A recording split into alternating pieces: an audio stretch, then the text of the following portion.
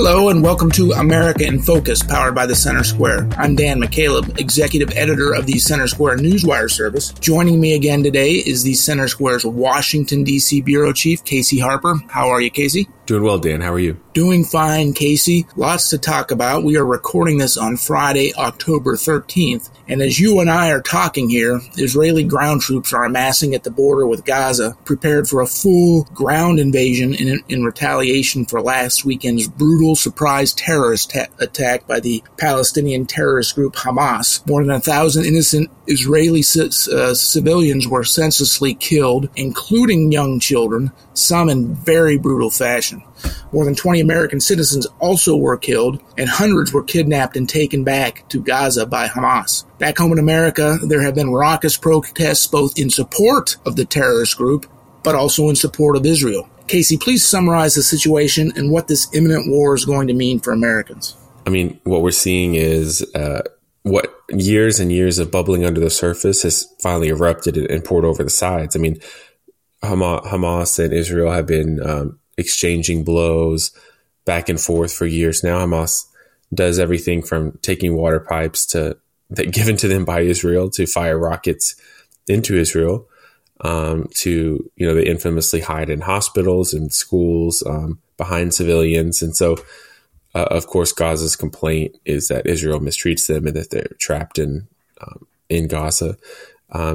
Israel provides, the food and water and everything for Gaza, and now they actually have cut that off now. So this is a long-standing enmity between these two, and then Gaza, or Hamas, which is the group in Gaza, came across the sides and really took this to a new level. Netanyahu, the leader of Israel, declared a war. He said, this is basically not another conflict. This is not another time where we shoot some missiles back and forth for a couple weeks. This is a war. As you said, likely a ground invasion. So this is new territory. This isn't, just Israel and Hamas are doing this again. So this is probably going to be prolonged. It's going to take a while. It's going to be a high casualty, honestly, high civilian casualty. And there's a couple of things to look out for. One is, are other Middle Eastern nations going to get involved? I mean, Iran is constantly hinting that they're going to do something, so it's hard to know what they really mean, but they're still talking about how they might have to do something if, quote unquote, the war crimes continue. And there's, questions about other Arab nations. There's questions about Hezbollah, which is if they're going to get involved. So right now it's just Israel and Hamas, but if others get involved, there could be pressure for the United States to get involved. We've sent, I believe, 2 aircraft carriers and the, strike squads with them. Excuse me, we've sent those to the region to really, as a show of force, as a message probably to groups like Iran to, hey, don't get involved. President Biden has been very explicit in his speeches from the White House that this is not the time for other groups, other nations to try to take advantage of the situation. And everyone else needs to stay out of it and let basically Israel and Hamas settle this. So I think that for the United States, from Biden's point of view, he wants to keep this contained as an Israel-Hamas issue and not a regional conflict where the United States is pressured to get involved. That's number one. And then number two is, we're probably going to start sending a lot more money and munitions to Israel to help them with this fight, similar to what we've been doing for Ukraine. Now, the United States has been supporting Israel in this fashion for a long time, but at a much lower level. I mean, we supply ammunition for their Iron Dome, which is the missile defense system, which is the best in the world. So we have been helping them for a while, but that's probably going to really kick into gear. For now, it doesn't seem like, actual troops on the ground or that hard support, that hard power is going to be coming into play. But of course, that's always something to watch for. Yeah. And you mentioned Iran, Casey, another terrorist sponsoring organization, an enemy of the United States. There's evidence that they helped Hamas plan and gave permission for them to execute the sneak attack. Iran and the entire region is a big oil-producing part of the world. Gas prices already elevated in the U.S., not to belittle what's going on with the war and the tragedy and all the deaths. But one thing that could happen here in the United States and maybe across the world is that gas prices will skyrocket. Of course, as you mentioned, almost 2 years, about closer to a year and a half after Russia invaded Ukraine.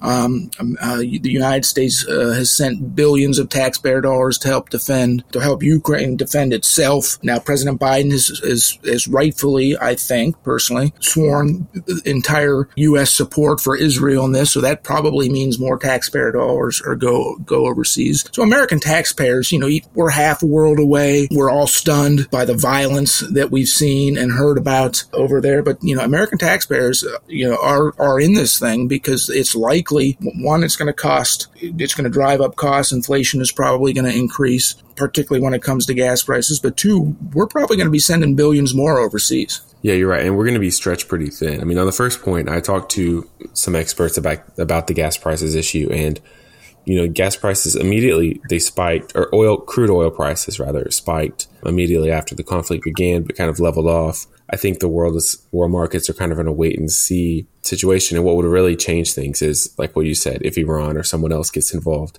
in this conflict. But the experts I talked to said that conflicts like this will almost certainly increase U.S. domestic gas prices. The question is just how much and for how long. And that's probably going to be determined by what other world powers get involved in the Middle East in the conflict. So that's the first thing.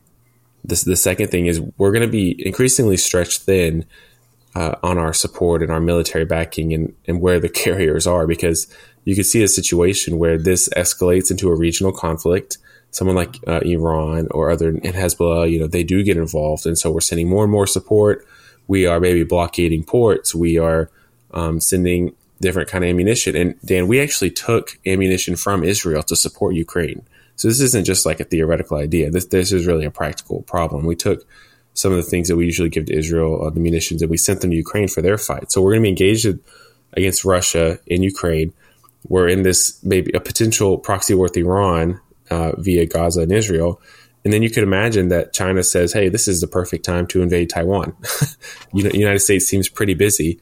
And the experts I've talked to said that winning the war for Taiwan is probably not possible, actually, because it's so close to China and so far across the ocean for us that we probably could not win that war. It'd be very difficult. So and you can imagine we're like in a 3-theater war, which is never good for any country.